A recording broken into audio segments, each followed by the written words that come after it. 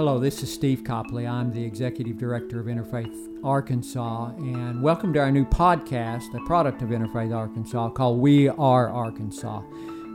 We are more alike than different, and that will really be the heart of the various interviews that we do in the future.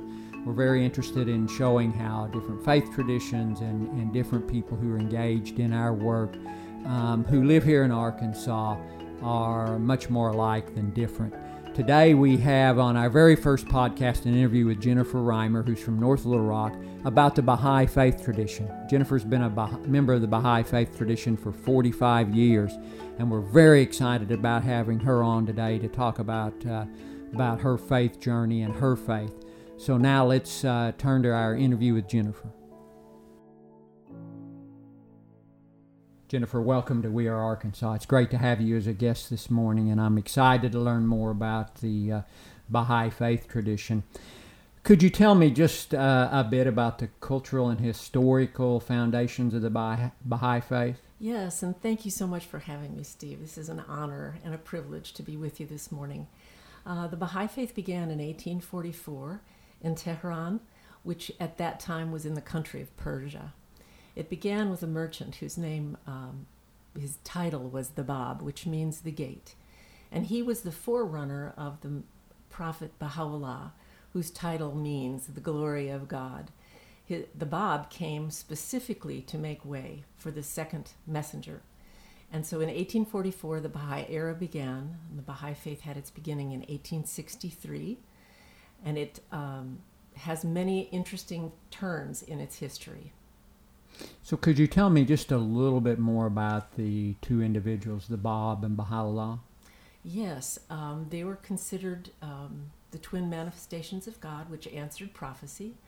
They never actually met one another, although they were walking the face of the earth at the same time. They were as one soul. And so they both were from Persia? Yes, they both were from Persia at the time. The Bab was from Bushir. Well, he had Shiraz was his birthplace, and he worked in Bushir, and Baha'u'llah was from Tehran, and he was born into a noble family. His father was a significant government official, like a governor, and Baha'u'llah was given the opportunity to take over his place, but chose not to because he wanted to take care of the poor and the indigent, and was known as the father of the poor and the ill. That's fascinating. That's a very interesting history. So what are some of the major teachings of the Baha'i tradition? Baha'is have a set of strong principles that we live by, and the core beliefs are as follows. We believe there's only one loving Father, God, who has brought forth across all time lighted individuals who are here to guide us to His will. Baha'u'llah is the newest of these, is our belief. But in that belief, we believe that all religion is one because the same author has come forth repeatedly. So we believe there's one God. We believe there's essentially one spiritual religion that has had different social laws across time, depending upon the exigencies of the time. And we also believe that mankind is one, that each one of us has come with a trust from God in our being, that we are to foster and to grow and develop. And so we believe that the elimination of prejudice is essential for the unity of mankind on earth.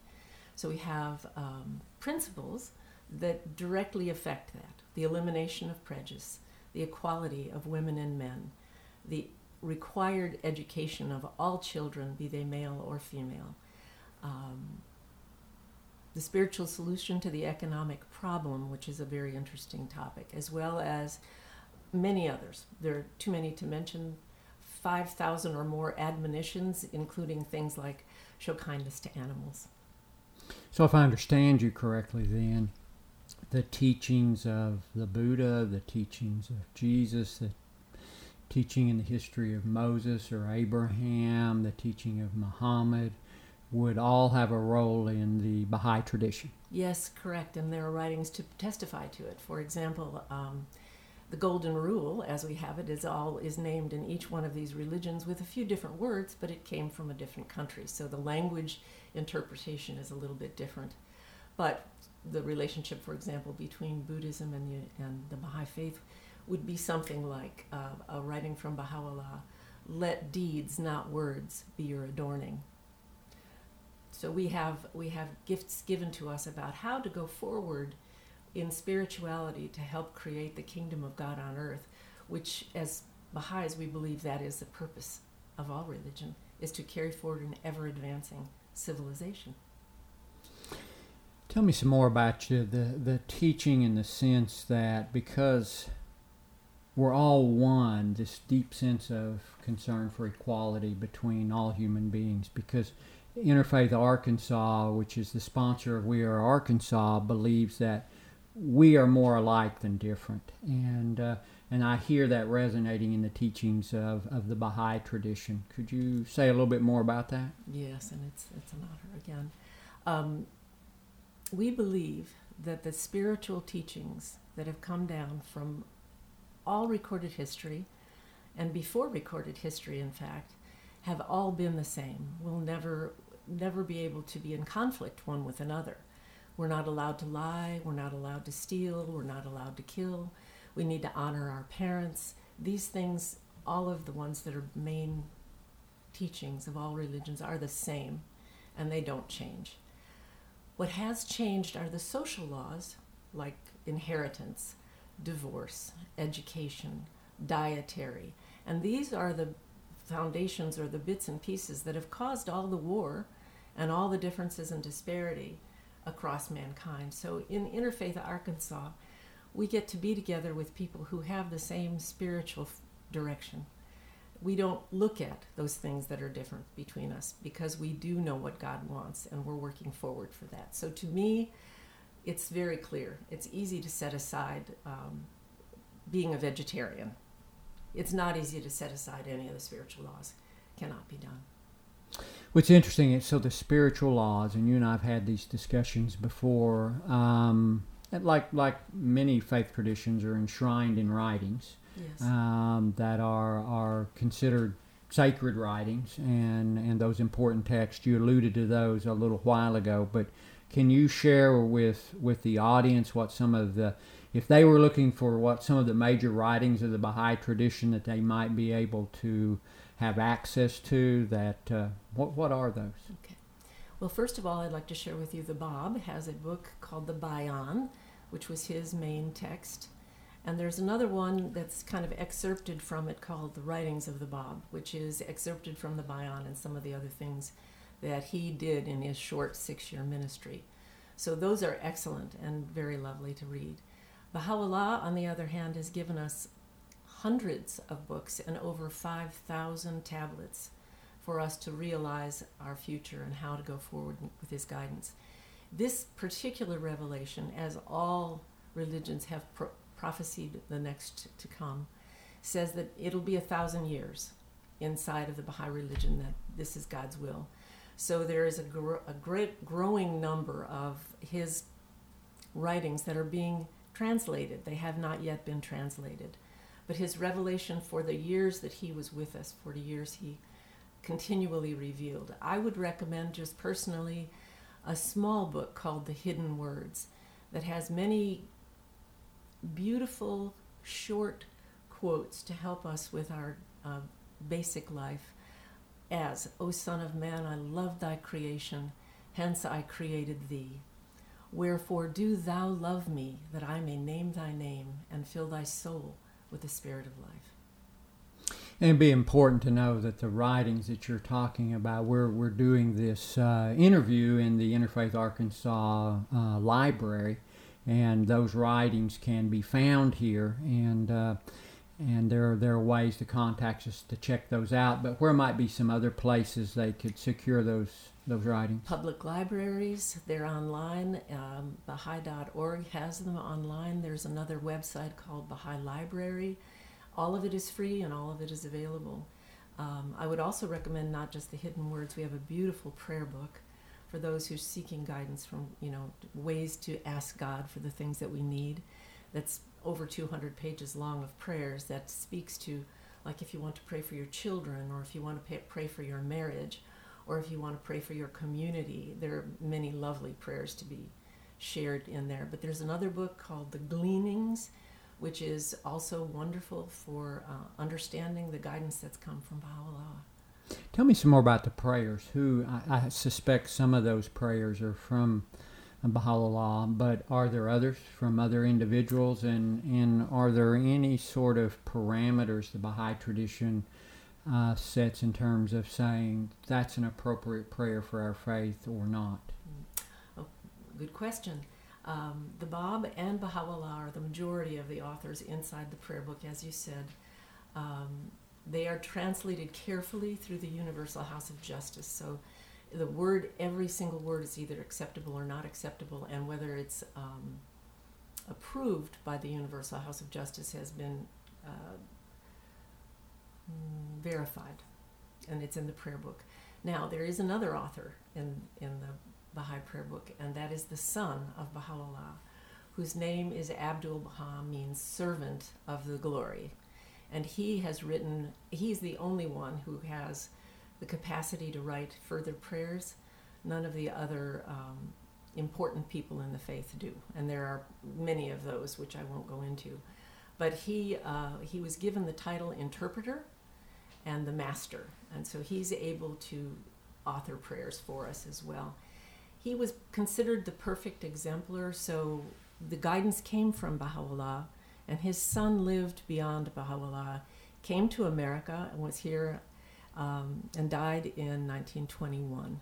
So we have books about his journey through America, and we have many stories about his life while he was here, as well as through Europe and Northern Africa. So I'm intrigued. So he came to the United States, yes, he did, and toured, didn't live here. Right. But where are some of the places he might have gone while he was here? He came in through the harbor in New York. He was to Washington, D.C. He went up into Maine. He was into Lima, Ohio, and Chicago. He helped lay the cornerstone for the Baha'i House of Worship in Chicago. We have photographs of him being present. Then he traveled. Traveling at that time was a very difficult thing, but he did travel by train and by coach all the way to Los Angeles and then back. He sent emissaries to various cities along the way. He went through Denver on his way. I don't know all the cities, but he was here for 239 days. He also departed from New York and wrote prayers specifically for America. So he has divided the country into 4 segments and wrote a prayer for teaching in each one of the 4 segments of the United States that he devised. Was there significance of the 4 segments, or just? Well, it was the Northwest and the Southwest and the Northeast and the Southeast, and he had the Central States in there as well. So we have a prayer devised specifically that covers Arkansas from Abdul Baha. Good. You mentioned the International House of Justice. Yes. And so it moves us a little, and then, his visit into the United States and around the world, United States, Europe, and the Baha'i faith tradition is worldwide. Can you tell us a little bit about the structure of the faith tradition from local spiritual assemblies, yes, all the way to the International House of Justice? Yes, I'll be happy to, and thank you for asking. The Baha'i faith has no clergy. And that's probably one of the most important things people need to hear. We are now in an age in which humanity has the gift and the ability to interpret the Word of God for themselves, and the responsibility to do so. We have, therefore, no one to interpret the Word for us. We have to do it ourselves. But we need guidance inside of our local communities, because every community is different. So inside of a geographical construct, a city limit, where there are 9 Baha'is gathered, they are considered a local spiritual assembly, and they elect themselves once each year. Every community that has one does an annual election, whether there are 9 or 175 people, or however many there are. Those people that are less than that can either be a group or unincorporated.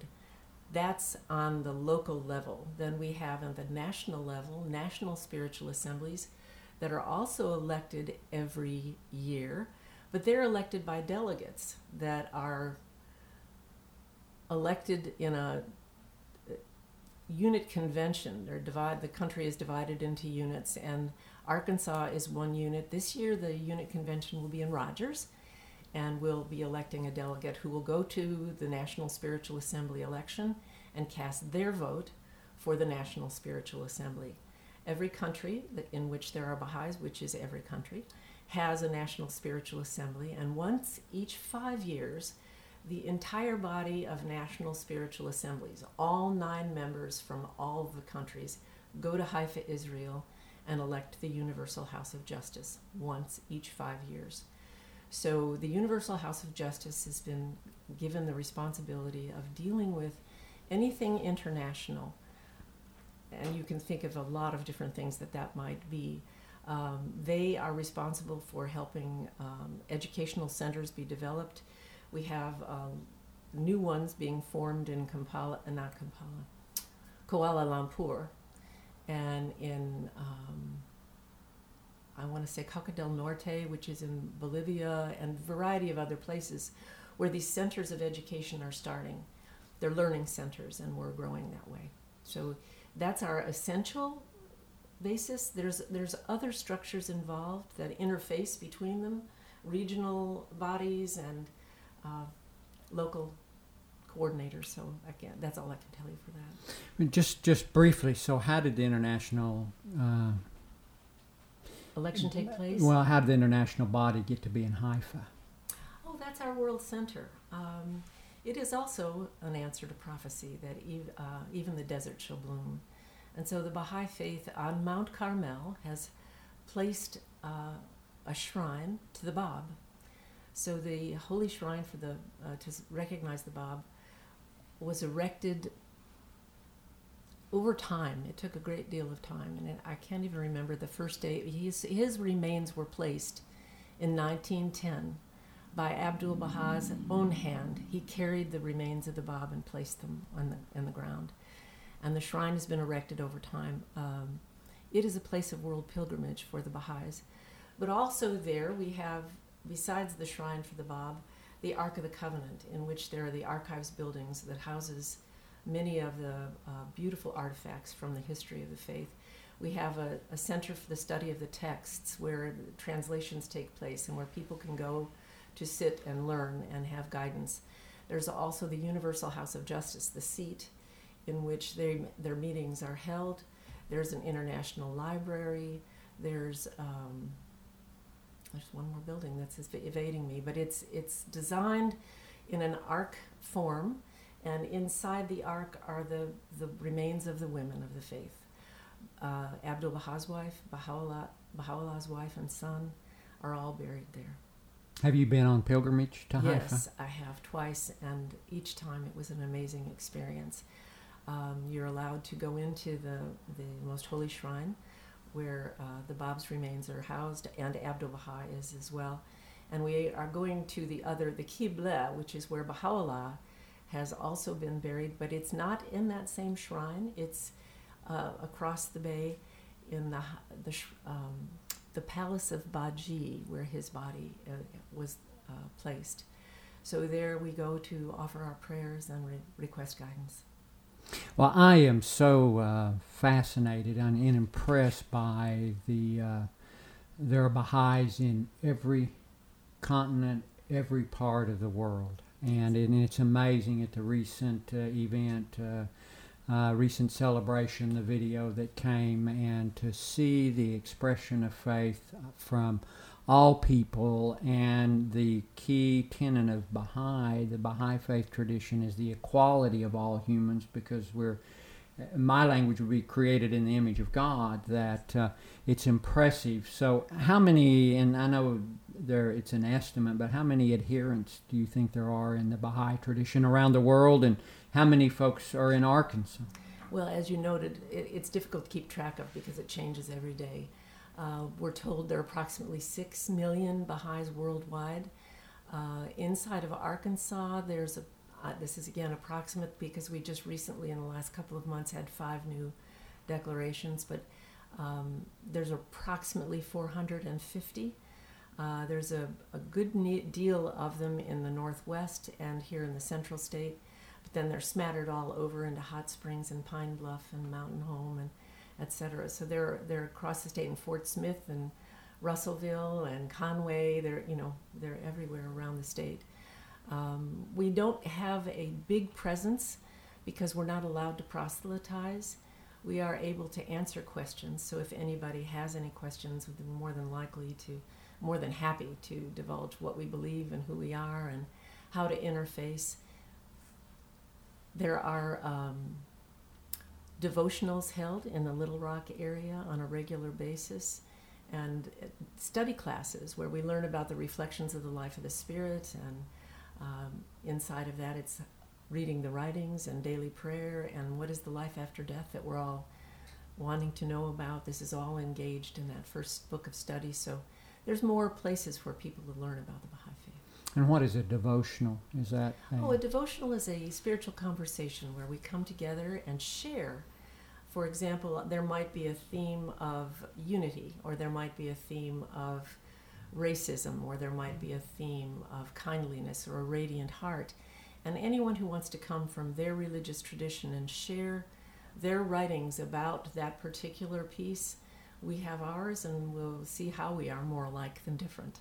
That's great. And one last question. You mentioned the declaration. Yes. And I know your grandson made his declaration. Would you just share a little bit about what that means, the significance within the Baha'i tradition?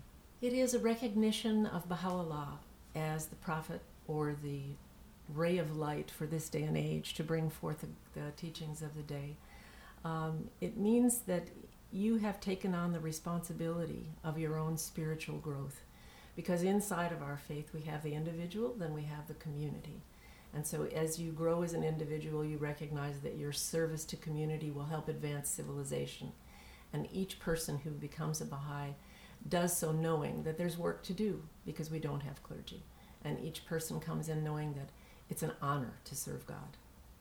Jennifer, thank you so much for your time and for being on our We Are Arkansas show this morning. Thank you so much. Thank you, Steve. It's been a pleasure to be here. We want to thank you for joining us on this first podcast. Hope that you'll tune in again as we bring some topics of great interest. If you want to find out more about Interfaith Arkansas, you can go to www.interfaitharkansas.com, www.interfaitharkansas.com. And remember, we are more alike than different. Thank you.